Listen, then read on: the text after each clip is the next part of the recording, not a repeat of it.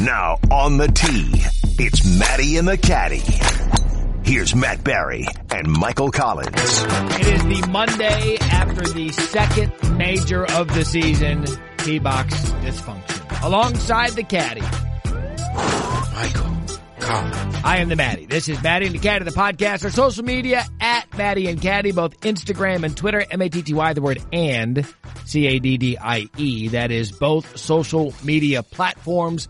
We started last week together in New York City.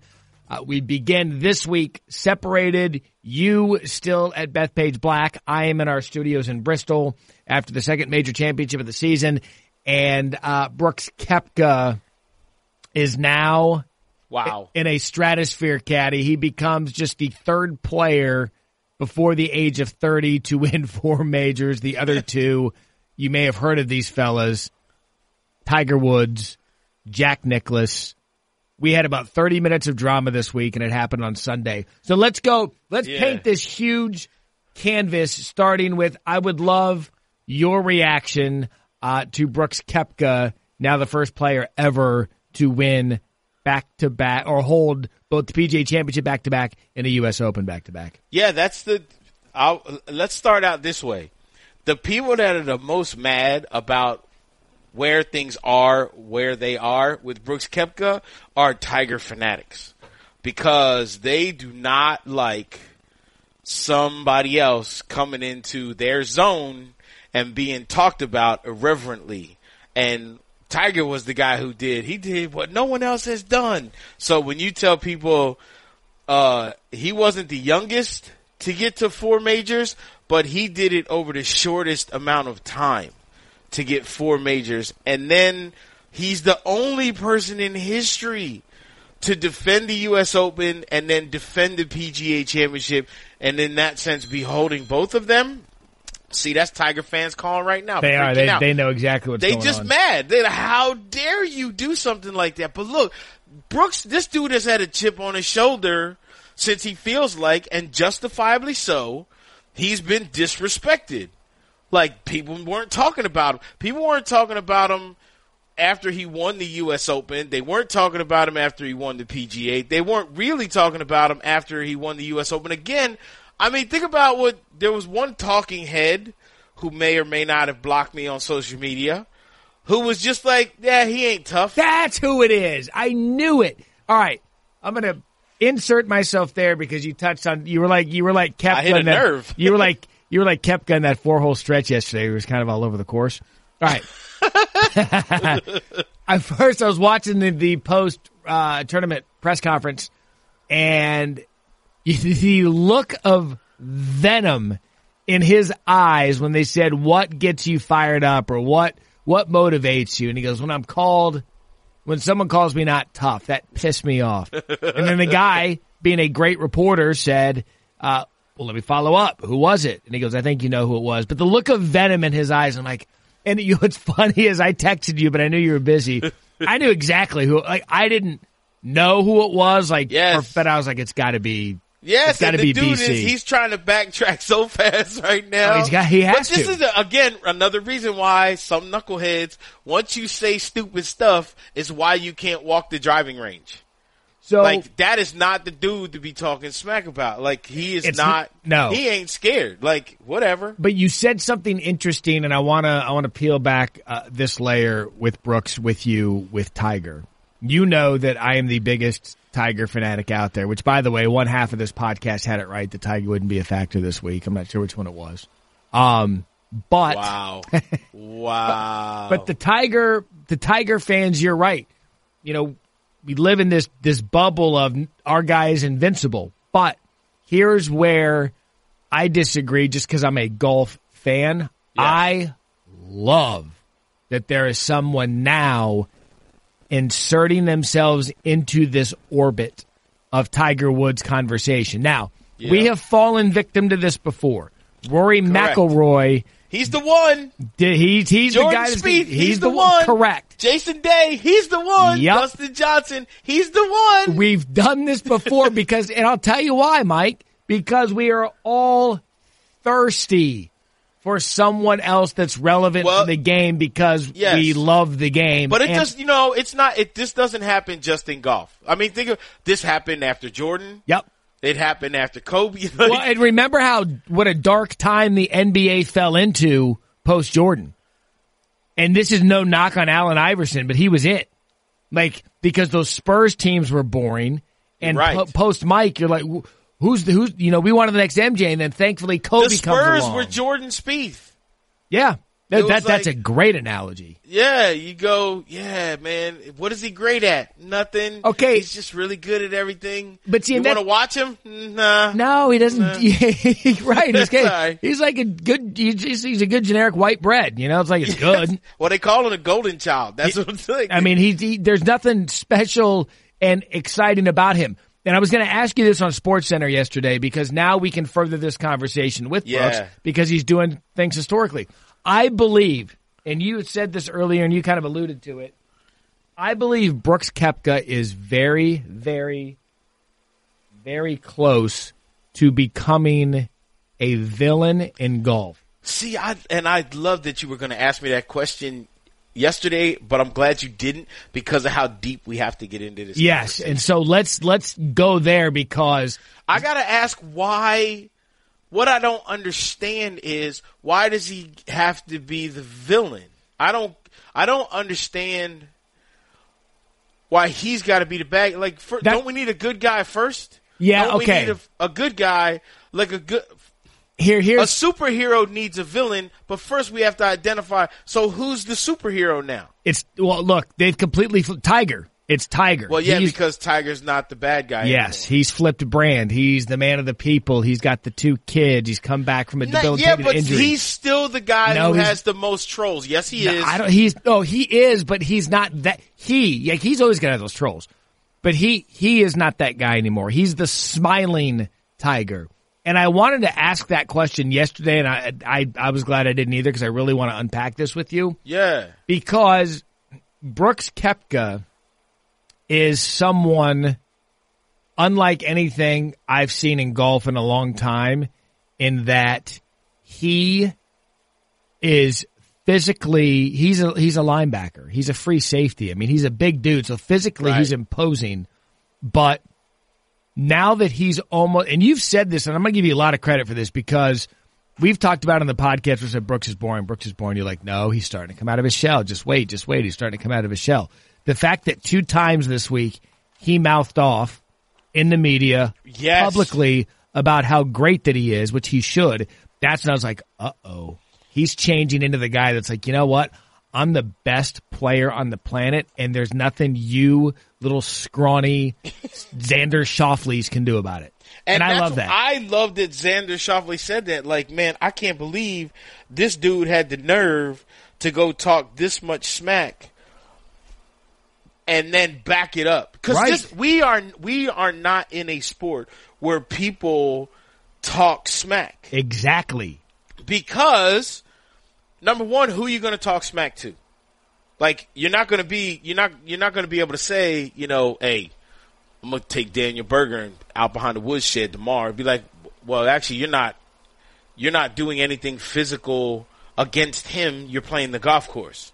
And so when you say stuff like, I'm the best golfer that's out there right now, I feel like I am world number one, and no one is going to beat me tomorrow. You're like, okay, you're playing a golf course. Like, the people don't have anything to do with what you're doing. But where it was cool was he acknowledged, too, in that press conference after the fact, in the presser, that I heard him start chanting DJ, and that was all the motivation I need. Yeah, well, that's just how he's wired. He's the typical, he's the guy that's always looking for something. He also admitted that he makes a lot of stuff up in his head to get himself motivated. That's what I'm saying.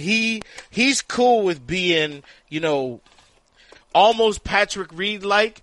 Like, I heard what you was saying about me. Be like, what are you I don't say it. He's the quiet kid, though, because the thing that I learned about Brooks, and he said after Saturday, they're like, you going to win? He's like, yeah. Is there any doubt in your head? Is there any doubt that you're going to win this tournament? No. I'm going to win. I loved it. No. And that's why I go with villain with Brooks, and I hope he leans into that a little more because I don't don't know if it makes him the villain, but you know what it does? What's it make him a bully? No, it doesn't make him a bully either. It makes him. Now the Tiger fanatics are going to be wanting to jump out the window. It makes him just like Tiger. It makes him polarizing. It makes you as a fan choose a camp. It makes you go, I'm in with Brooks Koepka because I love that stuff, or I'm out and I want to see that dude get wore out by every other dude on the PGA Tour, and I do not want him doing anything Tiger-esque. And he's going to be talking to? Nah. Like, yeah, he's the cocky football player. Yes. He's the cocky football player the linebacker who gets a big hit and then stands over the dude. And golf needs that. How many times I'm 100% behind you. How many times on Maddie and the Caddy where we been saying golf needs to figure out post-Tiger life again because they did so horribly the first time around. It's not that they did horribly. It's that everybody was a nice guy. Like Justin Thomas. No, you're not going to hate Justin Thomas. Like, there's no reason. I disagree. I think there's no reason to hate on Jason Day. I think there's a camp of people that don't like Justin Thomas. It's a small camp, bro. That's a little campground. Well, one of them little baby RVs in look, it. I love Justin Thomas, but I think that outburst he had with the gallery was that in no, at the Honda when he was when he got that person thrown out for like and you know what? I said it to him. I was like, bro, that wasn't right. Like, you can't be talking all that football stuff. I guess all I'm saying is that he has already shown in a golf forum to be a little bit of a hothead, which I'm fine. He's not a hothead in a situation like that. You know what he acted like? He acted like a golfer. He acted exactly what you thought a little thin-skinned, sissy golfer would do. Right. Like, let's not veer back down that path. But JT's a guy that's likable. Jordan Spieth, likable. These guys they're very vanilla. White guy, likable. The two guys who might be able to be like the new young villain. Well, Patrick Reed's not young, and he doesn't necessarily like being the villain, but he's okay with it. Mm-hmm. The other guy who's polarizing, but not in a great way, is Jon Rahm. Like, after you saw people show their stripes on how they felt about Jon Rahm after what happened at the Players' Championship. Well, and I've told you my issue with Jon Rahm. I think he's got, incredible ability, but his temper tantrums on the course, a lot of guys use their motivation and their temper tantrum to make them play better. I think it makes Jon Rahm absolutely implode. Correct. I think he acts like a baby sometimes. You know what? Brooks Koepka plays well angry. Jon Rahm plays terrible angry. But that's the thing about Brooks Koepka, where he's at right now, is he is going to stay motivated.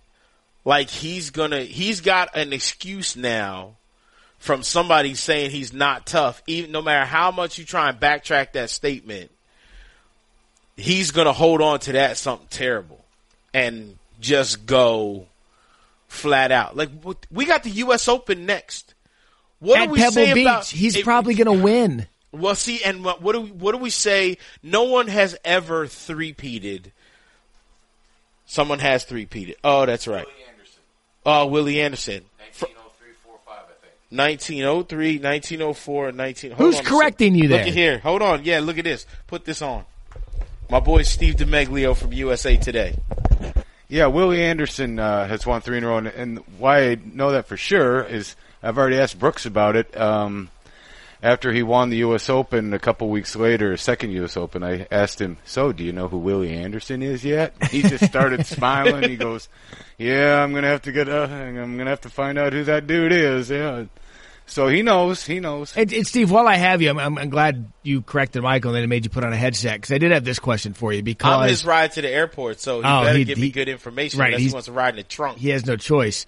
I do want to ask you this about Brooks, because I find it fascinating now. And Michael and I were just having this conversation about this week in the media. I've never heard him be so honest in the fact that he thought that he was the best player at Bethpage, that he had no doubt in his mind that he was going to win it sitting on the lead on Sunday.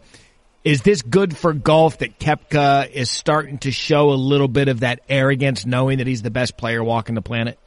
Well, I mean, I don't think it's bad, but I'll tell you, this isn't new for Brooks. I mean, before he went to Shinnecock, he was telling everybody, I'm the most confident player here. I'm as confident as anybody. He knew he was going to be right there on Sunday. Now, I don't know if he said that in his presser, but he was saying it in a couple of scrums that he had never gone to a major championship as confident as he was when he went to Shinnecock last year. It must have gone over my head when he was asked, do you have any thoughts about losing tomorrow? And he said, no. I mean, in my world, I said, what is he supposed to say? That's exactly how he feels, and Tiger did it. I mean, they're the same. There's a lot of similarities with Brooks and Tiger, and I think I take away from yesterday, he's got the same mentality as Tiger does because he knows where he is at the present moment. When he was asked, what were you thinking after bogey, bogey, bogey, bogey, and he said, I knew I still had a one-shot lead. Tiger said that. Tiger said that a lot. When he would have a few rough spots here and there when he had the lead and he would fall back, we'd ask him about it, and he would say, I still knew I had the lead. And that's when I asked Ricky Elliott, Brooks' caddy, I asked him yesterday too, what do you think the most important thing that you said to Brooks was all day? And he said, I kept telling him, we still have the lead. We still have the lead. And I kept pounding that into him. And then he said, if we wouldn't have had the lead, if something would have happened that we were either tied or lost the lead, I don't know what I would have said after that, because that's all I had, but it worked. And that was the big thing. But that's, man, major champions and major champion caddies, that's what they do. They're not afraid of that moment, even when things start going squirrely. Yeah, and if you watched his round, and look, he set records after Thursday. After Friday, had the largest lead in PGA Championship history. So he was a record-setting historic golfer all week. Had a little bit of drama on Sunday, but I can't remember, minus the heyday of Tiger and maybe for a brief moment here and there with Rory. I mean, this guy just literally laps an entire major championship field like he's walking through an executive course in Middle America on a Tuesday afternoon. Well, he just doesn't show any emotion. I mean, and he'd be the perfect poker player because you could never get a read on him. But and I think that dulls some of the excitement. I think it dulls some of the attention around Brooks because it looks like he's not excited, and so why should you get excited? But that's just who he is. Right. It looks like he don't care, even though he does. That fist pump on the 18th hole, and he said afterwards that was probably the most excited he's ever been on a golf course. Yeah. With Tiger, when he was dominating, you had those fist pumps, you had those roars, you had animation. He would scream too? Yeah. Now, if Brooks did that more, maybe more people would really get a lot more excited, but they're missing the boat. I mean, this is brilliance, and just soak it in for what Brooks is. He's just been, he's Tiger-esque. You'd have to go back when Tiger won 7 of 11 majors in 2000, 2001, 2002. Then he won 5 of 12 majors in 2005, 6, and 7. Nobody else has done that. Rory won 4 and 15 major starts. That's not 4 and 8. So just soak it in. 'Cause I love the fact that people are going, this guy really only gets up for majors. Like, they're using that as an excuse to not like him. Where before it was like, look, golf's all about the majors. We're all about the majors. And now a guy tells you, yeah, I kind of only get up for the majors. And you're like, how dare he? Yeah, but even Tiger said that. That's all he said. That's he what said, I'm saying. Judge me by the majors. Correct. That's the point. Like, no one's going to go, Tiger's big goal is to get Sam Snead. No, it ain't. And how many fringe golf fans are like, Sam who? Sam Snead, God bless you. Nah, not who we're talking about. And you got to remember, and I looked it up afterwards because it didn't register with me. Brooks has finished runner-up 9 times in other tournaments. So how crazy across is that? the world? Yeah. That counts in everywhere. I was there at Honda this year. We saw what happened at Honda. Keith Mitchell made a great birdie, beat him by 1. Rod Pampling in Vegas. Rod Pampling played some of the greatest golf of his life. Beat Brooks. So it's not exactly as if he doesn't care when he shows up at PGA Tour events. He cares every time he tees it up.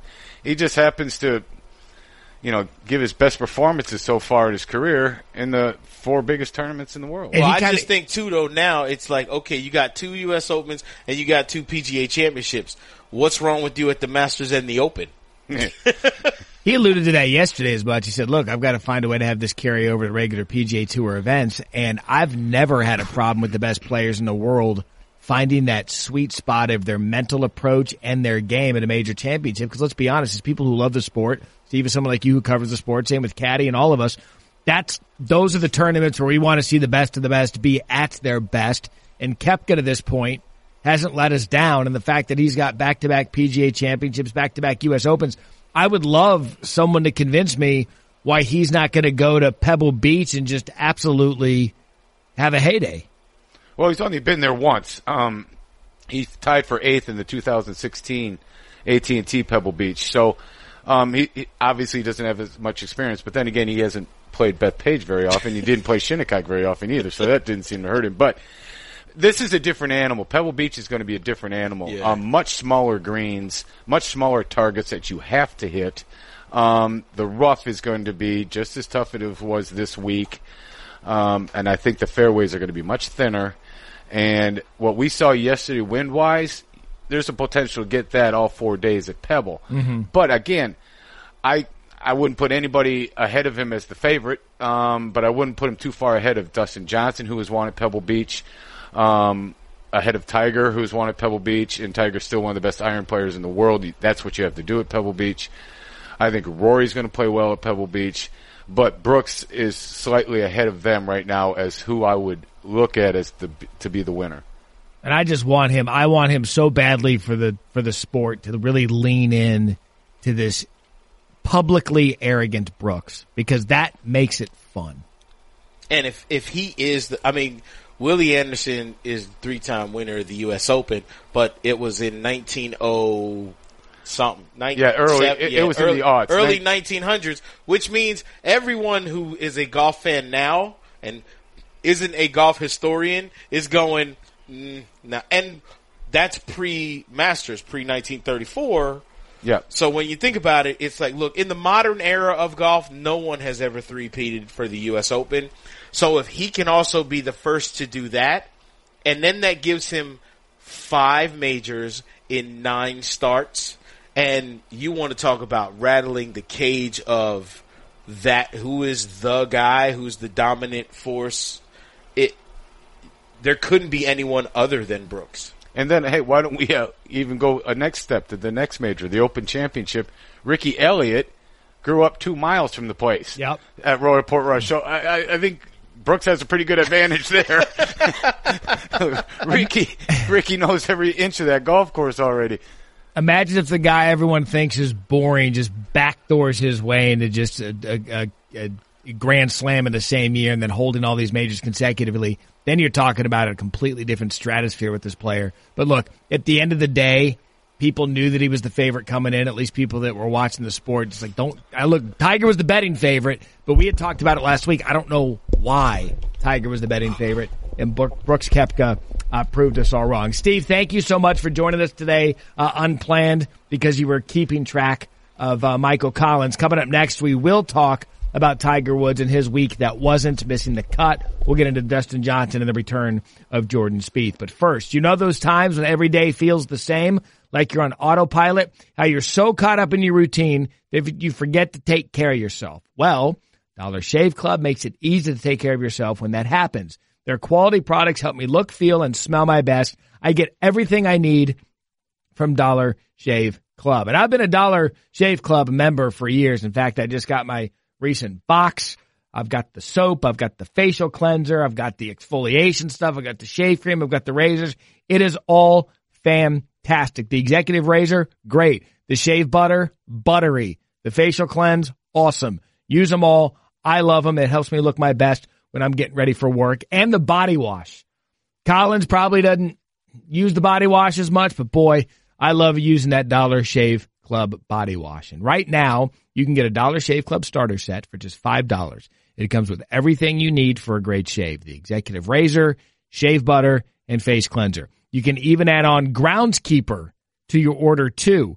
Get your starter set for just $5 at dollarshaveclub.com/Maddie. That's dollarshaveclub.com/Maddie. Coming up next, we revisit Tiger. We talk about the return of Jordan Spieth, and we actually give you some behind the scenes on how today's podcast even happened. That's next on Maddie and the Caddy. All right, welcome back to Matty and the Caddy. Day after the PGA Championship. We are taping this Monday, 10 a.m. Eastern. We appreciate the download and listen. Please rate. Please tell your friends about it. Please help keep and grow the show. All right, so Tiger Woods missed the cut. Never really had it going. He missed fairways quite a bit on Friday when he needed it most. He couldn't get a good read on the green. Worse. Couldn't get read worse. Okay, so let me ask you that. He couldn't get reads on the green, nothing. So why did people, you and others, think that Tiger was just going to roll out of bed, get one practice round in, and compete at this tough tournament? That is not what I said, and it is not what I predicted. So do not throw me in that bus. I caged myself and said, and others. Yeah, you better just say only others. That was the thing. I was confused by people who thought that he was just going to show up and be able to contend. But it's Tiger Woods. People feel that way about him. They like, he don't need warm-up. He don't need practice. Everybody needs warm-up and practice. And then he got here early, and he might have even over-prepared, which he was feeling under the weather on Wednesday and didn't come to the golf course. The irony was he was supposed to play a practice round with Harold Varner III, who ended up taking 3 hours to play 9 holes, and he did it by himself, and he said it paid off, and that's part of the reason why he made it to the final group on Sunday. As far as Tiger goes, you cannot take 4 weeks off after winning the Masters and just show up and be like, all right, I'm good. Yeah, no kidding. It just doesn't work that way. And you know what else hurt Tiger? Playing with Brooks. Brooks beat him by 17. I never want to hear anybody talking that whole, the intimidation factor for Tiger's back. He's going to show these young guys, they're going to step on the tee with him and be afraid. No, they not. Brooks smashed him. Yeah, but I don't think that has anything to do with it. It does have something to do with it. You know why? Because on Friday, Tiger hit 3 fairways. You know the only statistic where he improved? Distance. Which means he was trying to catch Brooks off the tee. Yeah, okay. Yes, he was. There's no debate there. But yes! But listen, I believe that in situations like that, with the way Tiger Woods is wired, that I was hoping him being paired with Brooks and Molinari, the 3 guys that held all 3 majors and have gone back and forth at the Open Championship, Brooks and Tiger at the PGA, Molinari, Brooks, Tiger, all those guys at the Masters. I was hoping that would almost Band-Aid Tiger's rustiness, because he knew that he was in a setting that he was just in with these 2 players at Augusta, and that it would help cover up what was going to be inevitable, which was sloppy golf. Well, here's the thing. He looked fantastic. He was Ranger Rick again. Tiger looked, he did his impression of Ranger Rick, which means on the driving range, the dude didn't miss a shot. He looked fantastic. Smooth, silky. I mean, the tempo was perfect. The funny thing is, I think his game plan on Thursday was stay smooth at all costs. So he knows don't miss left, stay nice and smooth. But he got too smooth. That. Remember, he started on 10. Yeah. And because he got too smooth and so slow, he blocked it way right. Yeah. Over into the peeps. And that is a product of knowing you're pumped up with adrenaline, playing with the 2 other major champions, but not being in a position to control it because it's been a month since you felt that. Yeah, and I agree with Tiger, you. he just couldn't beat that. And so then by Friday, and the other thing that he did on Thursday was the first 2 wedges that he had in his hand, he flew them over the greens. And this is the one golf course, you stay below the holes at all costs. At all costs. The first thing to go is your feel when it comes to 100 yards and in. So the fact that he pumped the pitching wedge over the back of both greens in the first hole, the 10th, costing him a double bogey, and then on the par 5 later on in the round, costing him a shot at birdie, like that was all we needed to see. But you know what that is, though? That's lack of preparation. That's straight. He was here early and practicing, so he knew the golf. Well, by that I mean there's rust involved. Like there's lack of pre-tournament preparation to get that feel back with your touch. Yeah, and you can't. Here's the problem. no matter how much you practice on a major championship golf course, you can't simulate adrenaline. The only place that you can practice for that is in a tournament. And that ain't practice. That's playing tournaments. But see, this is where the silver lining comes in. The silver lining comes in for Tiger is that because he missed the cut, he's playing Memorial. Because, see, if he would have made the cut here and been in contention going into Sunday, that all of the walking on this golf course and in the temperatures and conditions that especially were here on Sunday, if he wasn't ready after the Masters to play in an event before the U.S. Open, there's no chance his body's going to be ready to play at the Memorial if he plays all 4 days. Now, he has that extra recovery time, and I also think he's motivated now. Yeah. Because no one likes to get a behind whooping like that. Okay, but I will say this about what Tiger just did. And I'm going to blanket statement say it and then let you yell at me about it. And then I'll explain it further. Back it up. I don't think he cares about this week. What? I don't. I really don't. Really? Because he went into his post-round press conference and said, hey, look, I came here as the Masters champion. I really believe, this is my honest belief, that he was so worn out physically and mentally. He knew that he could show up at the next major as the Masters champion, still be the story, take that house money from Augusta and let be what happened. To say he didn't care, I know that that's a strong, because he does, he's a competitor, but he has in his back pocket, Collins, the greatest golf story of the year, regardless of what happens going forward. Oh, no. And he knew that. No. See, he might have thought that coming into the week, but now what Brooks is doing, and what he's done, but it changed. So it is now. There's no question it's evolved, and you said it perfectly. He's now motivated, and I 100% agree with you. But I think don't know going that he came into the week thinking, I don't really, whatever with this week. No, I think he was going to whatever happens. I really believe that. Because I've said this before, what else did he need to prove after the Masters? To me, well, here's the thing though, he's not going to show up at a place and think to himself, I'm really not here to win. I think what he thought was, you just show up and we'll figure it out when I get there. No, that's part of it. On Thursday, once ball's in the air, I'll figure it out. That's part of it. Tiger Woods. And that's what, look, I talked Fulton Allen, a buddy of mine who's won all over the world. It was like, Tiger don't need to warm up. He can just show up. No. What? What are you talking about? Like, you drank that Kool-Aid too? Yeah, but I don't believe Tiger believes that. I think that he knows with his body and his age. I think he did a little bit. I think the way that he went into it is like, because I listen to people's answers and try to, in their interviews, and Tiger will give you enough. When he just kept bringing up, I'm the Masters champion, and when he was stopping and taking pictures with everyone after he missed the cut and smiling and doing his thing, it's like, all right, this guy knows he got what people said he wasn't going to be able to get. He gambled. He knowingly gambled not playing going into the PGA Championship, and he knowingly gambled with his preparation, and he probably knew in the back of his mind that if I show up and my body feels good, I could probably compete. But if I do and I don't, I'm good. Then I can reset for the U.S. Open. I honestly believe that's what happened with Tiger.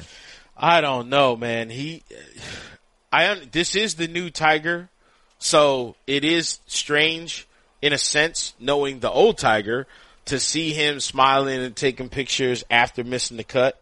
But inside, the old dude's still there. Like that fire and that. I think inside he felt exactly like Harold Varner felt, where he said straight up, watching what Brooks Koepka was doing kind of pisses me off a little bit. And I think it did Tiger too. I don't care if there was no part of Tiger Woods that was playing with Brooks Koepka and seeing what Brooks Koepka was doing that was okay with it. And you know where you knew that was the case? You knew that was the case when they asked Tiger about it. Like, he answered it, but he didn't have the real smile on his face. I wholeheartedly agree. He had the smile like, I can't, if you asked me this in an alleyway, I'd have cut you. Again, there are two stories here, and I agree with you. I think there's Tiger mindset pre-PGA Championship post-Masters, leading up to, and now there's a reset of Tiger mentality, missing the cut, no tournaments, pre-major and watching the dominance of Brooks Koepka now getting into his space. Things have completely changed from Friday evening until Monday morning. And I believe, to your point, now Tiger was, all right, I gambled on this one. Now I'm going to have to really do some preparation, hopefully physically, mentally. I'm not going to be as exhausted because of what I went through at the Masters. Now I can reset and prep for the final two major championships of the season. This is also going to sound. We'll see. And we're hearing all the people talking about now, Brooks did something Tiger never did. Like, that's right, it's all there. That's another little happy motivational thing. Unfortunately, though, just because now, this is the thing with the 43-year-old who's had all these back surgeries and now has spinal fusion. His body does not care how his mind feels. Like, that's right. Oh, like, I'm offended that they're talking all this smack. Yeah, what you gonna do about it? Nothing. You know why? Because you can't go to the gym extra. You can't go do those extra reps out on the practice tee box and do all. That's where Tiger. That's the problem right now with. You're going to feel the same way that you used to, but your body doesn't care and isn't going to let you do what you think might be necessary to get back into that contending spot where you were in a major. Now, I think it was a throwaway for him. I think it was. All right, we'll see what happens of the majors. I think this is of the majors. I honestly believe after he won the Masters, this was the throwaway major for him. It's funny to say throwaway major. I know. Knowing how much majors mean to him, especially if you're trying to catch the guy whose tournament we're going to see him at next. Because no matter how great Tiger plays at Memorial, he can win Jack's tournament and shake his hand. Doesn't count as a major. Nope. Isn't getting him one step closer. He stays on that number 15. It's about repetition now, and it's about preparation. I wholeheartedly agree with you that it is now changed this morning, but at least leading into the week. But let me ask you this. Yeah. Let me ask you this. Let's say Tiger goes to Memorial, contends, and is let's say in that final group on Sunday. Mm-hmm. And now he's grinding to try and get that win. How much damage does that do for him now you only got an extra week to prepare for the U.S. Open? I'll say the same thing with him. He's going to compete to win, but I honestly believe that this guy, at least a little bit, has been recalibrated in the fact that he's now conscious of the bigger picture ever more so than he's ever been. I mean, he said as much. And so he's going to compete to win. I don't think that he's going to over-exhaust himself to win because we saw this become an issue in the early part of the season with the weather out in L.A. and everything that he had to deal with. Right. He's been slapped in the face too much of his new reality, and he's going to enter tournaments. Now, he always says that I enter to win. Fine. Half of us believe that, half of us don't. Right. But he's going to show up. He's going to play Tiger golf, and if he happens to be there, it was like the match play. It was like the match play thing where I said he threw the 4-foot putt. He did as much as he needed to do to show people that he was in good form, but he knew damn well he didn't want to play 36 more holes, and he was like, right. Oops. Hey, same thing. Right. That's a pool shark. Just you want to keep him on the line. It's kind of fun. But it's funny that the guy, now we're talking about what his body can and can't handle when it comes to it with Tiger Woods. See, now that's funny because it's back pain, which as a guy who carried a golf bag for 10 years, I'd be lying if I didn't say I had back pain too. And I know it'll also sound weird, but you know what? The one thing that helps with back pain is hanging upside down. And I know that sounds weird, but it's true, and it also helps your golf game. The reason that I know is because we had something out on tour called an inversion table. Mm-hmm. And this inversion therapy, it uses gravity in your own body weight. It kind of helps not decompress, but it helps realign your spine, and it releases all the tension in your shoulders and neck. I used to use it every day before a round and after a round, and trust me when I tell you, it really helped. Well, there is something called the teeter inversion table. And if you use this thing every day, not only will you feel better, but there were participants in a study by Golf Test USA. They showed improved results in their golf game. They got a 10% increase in drive distance, a 16% increase in accuracy, and they averaged 3 fewer strokes around. Now, if you tell me as a golfer you don't want to have 3 fewer strokes around, I'm going to say you're not a golfer and you're a liar. But it's as simple as this. Teeter inversion tables. They have thousands of reviews on Amazon. They got an average 4.9 star rating. And now there's a special offer just for our audience. For a limited time, you can get $70 off a teeter inversion table plus $100 worth of bonus accessories when you go to teeter.com/caddy.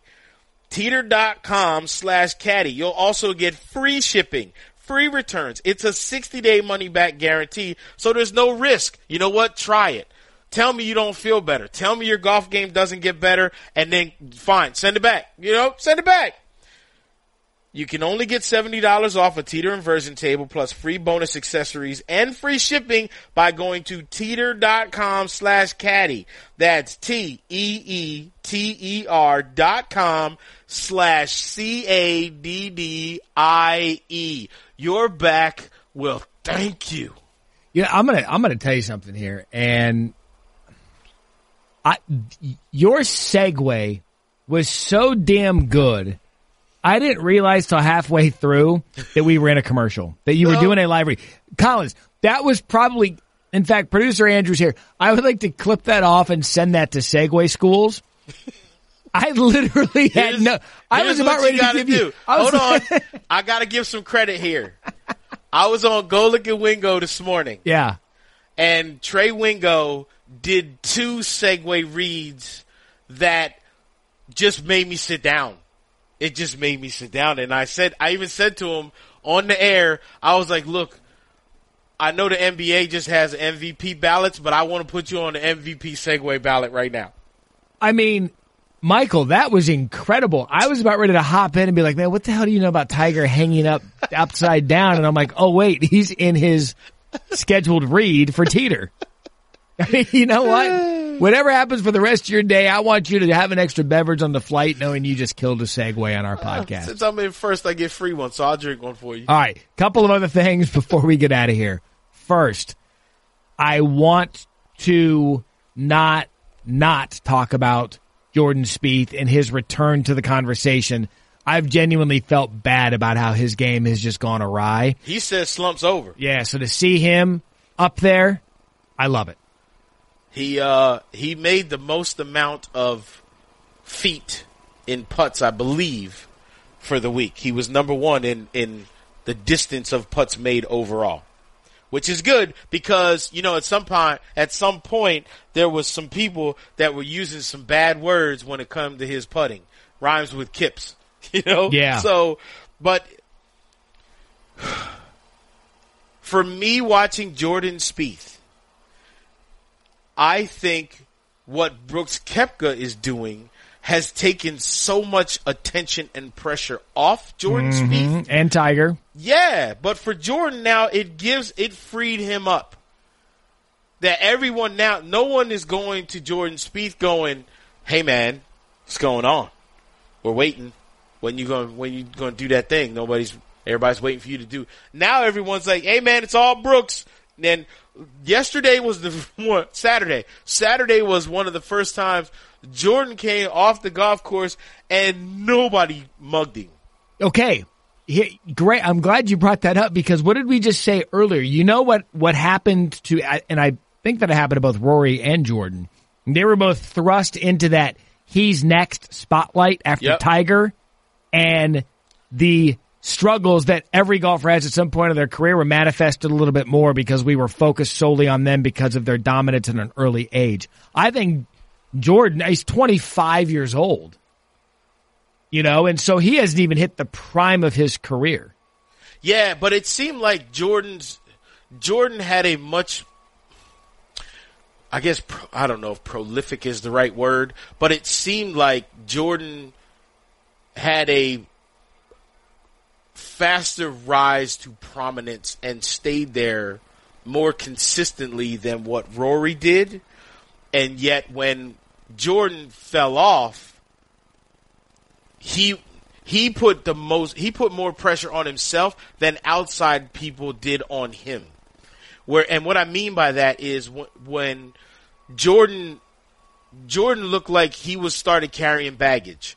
Where in like 2015 when he was dominating, he didn't. The best thing I heard was it's easy to play great golf when you don't care, and it's really hard to play great golf when you care. And Jordan, once he started missing some putts, started caring a lot and really struggled. Well, and Jordan came out of nowhere. He won the He won the qualifying tournament the week before the Masters to get in that Masters where he dueled with Bubba Watson.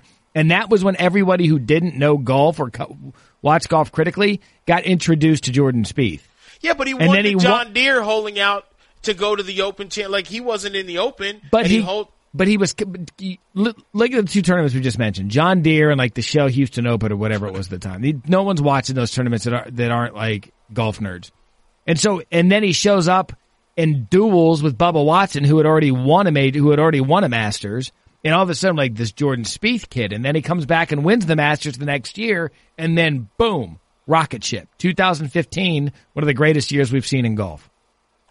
Yeah, it's very, very true. And the thing about Jordan, too, that everyone talked about was, and we talked about it earlier, what does Jordan do that's great and awesome? Nothing really. Nope. Other than when he was going through that run, he made every putt, it felt like. If he had a 20-footer to save par, it was going dead center with the perfect speed. And you could tell in the way that he looked and the way that he walked, he thought that too. And then he went through a period when he looked the exact opposite. But you know what? Like, that's golf. The only thing is, every other golfer doesn't hit stratospheric proportions like Jordan Spieth did in 2015. So they don't carry quite the same baggage that he was weighted down with when things went, I'm going to say, regular. Mm-hmm. Yeah, that's it. That's why everyone was freaking out. It's like, Jordan Spieth didn't go struggle. Jordan Spieth went golf. Right. He just went normal golfer. Now, can he get back to the stratospheric spot that we saw him before? I'm going to say no. That was unworldly. I mean, that year that he had that's tough for anybody. Yeah.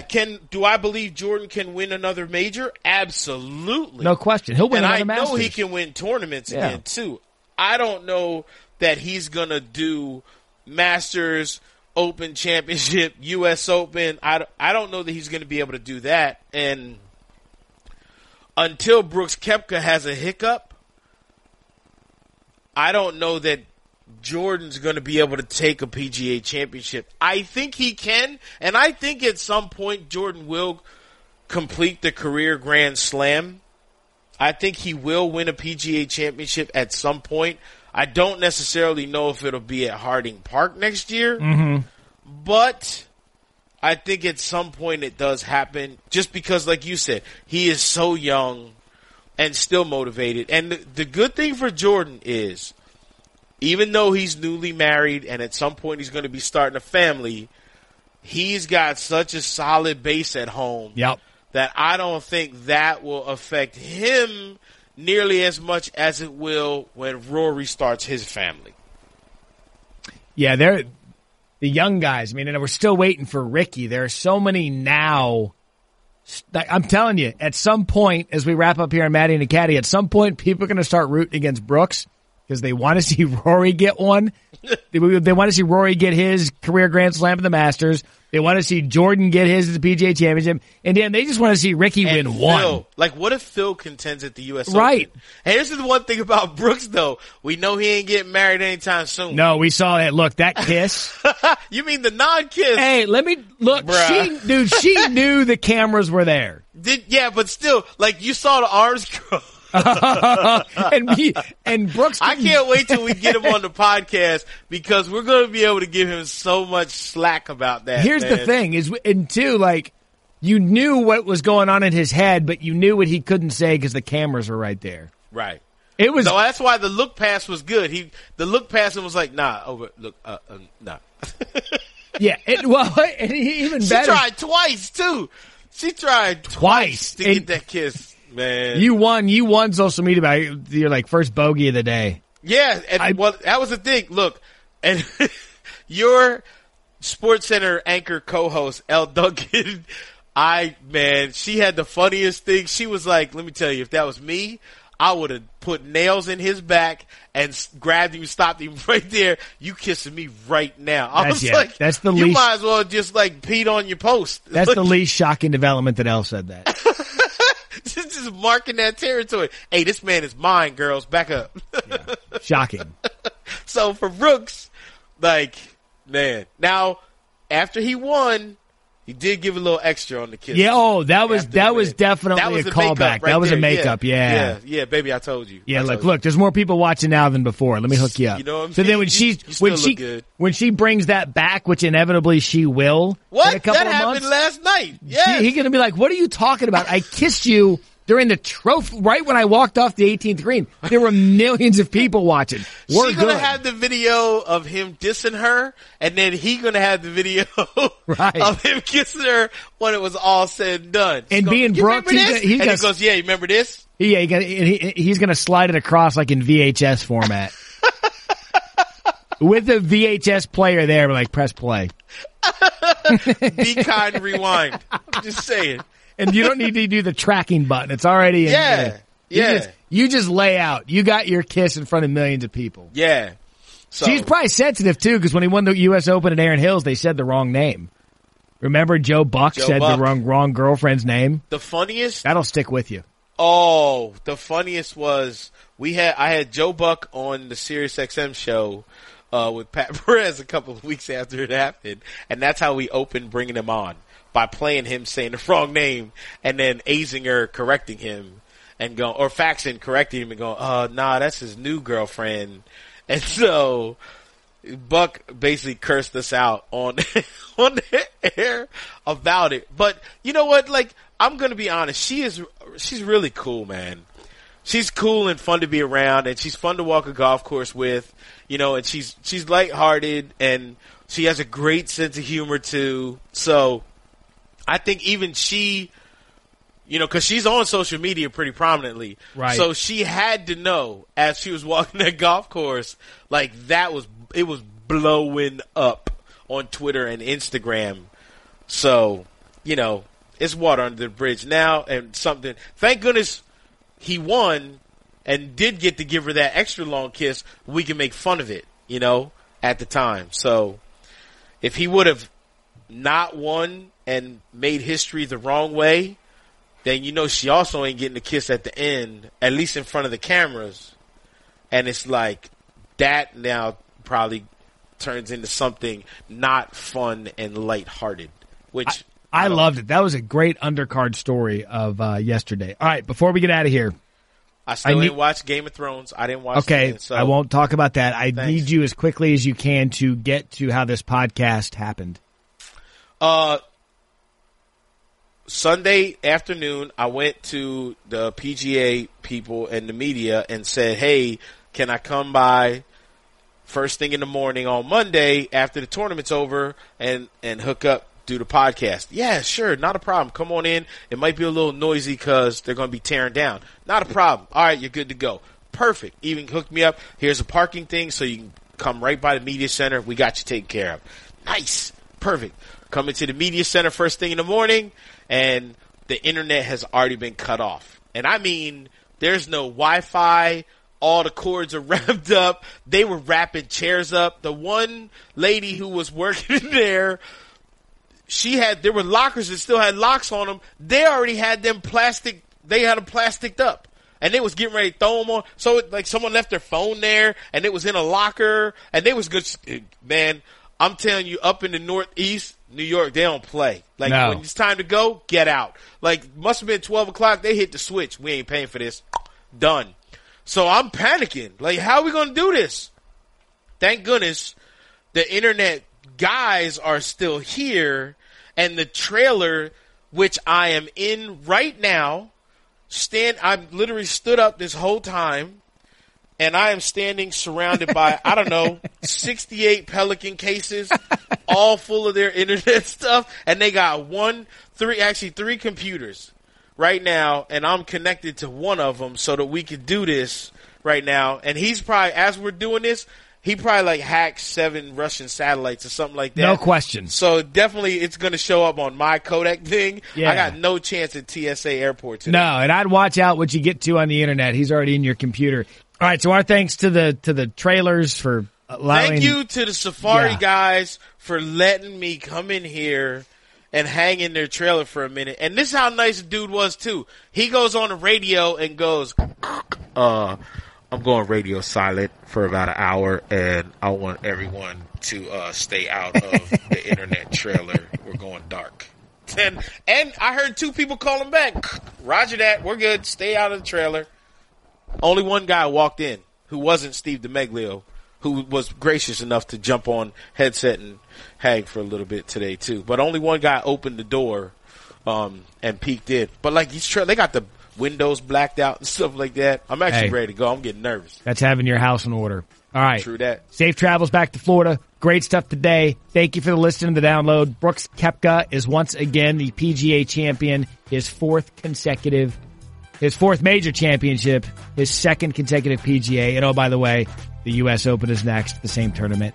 He's won twice, 2 years in a row. For the caddy, Michael Collins. I am the Matty. This is Matty and the Caddy, the podcast. We look forward to talking to you next week. Thanks for listening to Matty and the Caddy. Check out more great ESPN podcasts in the ESPN app, Apple Podcasts, or wherever you listen to podcasts. Matty and the Caddy.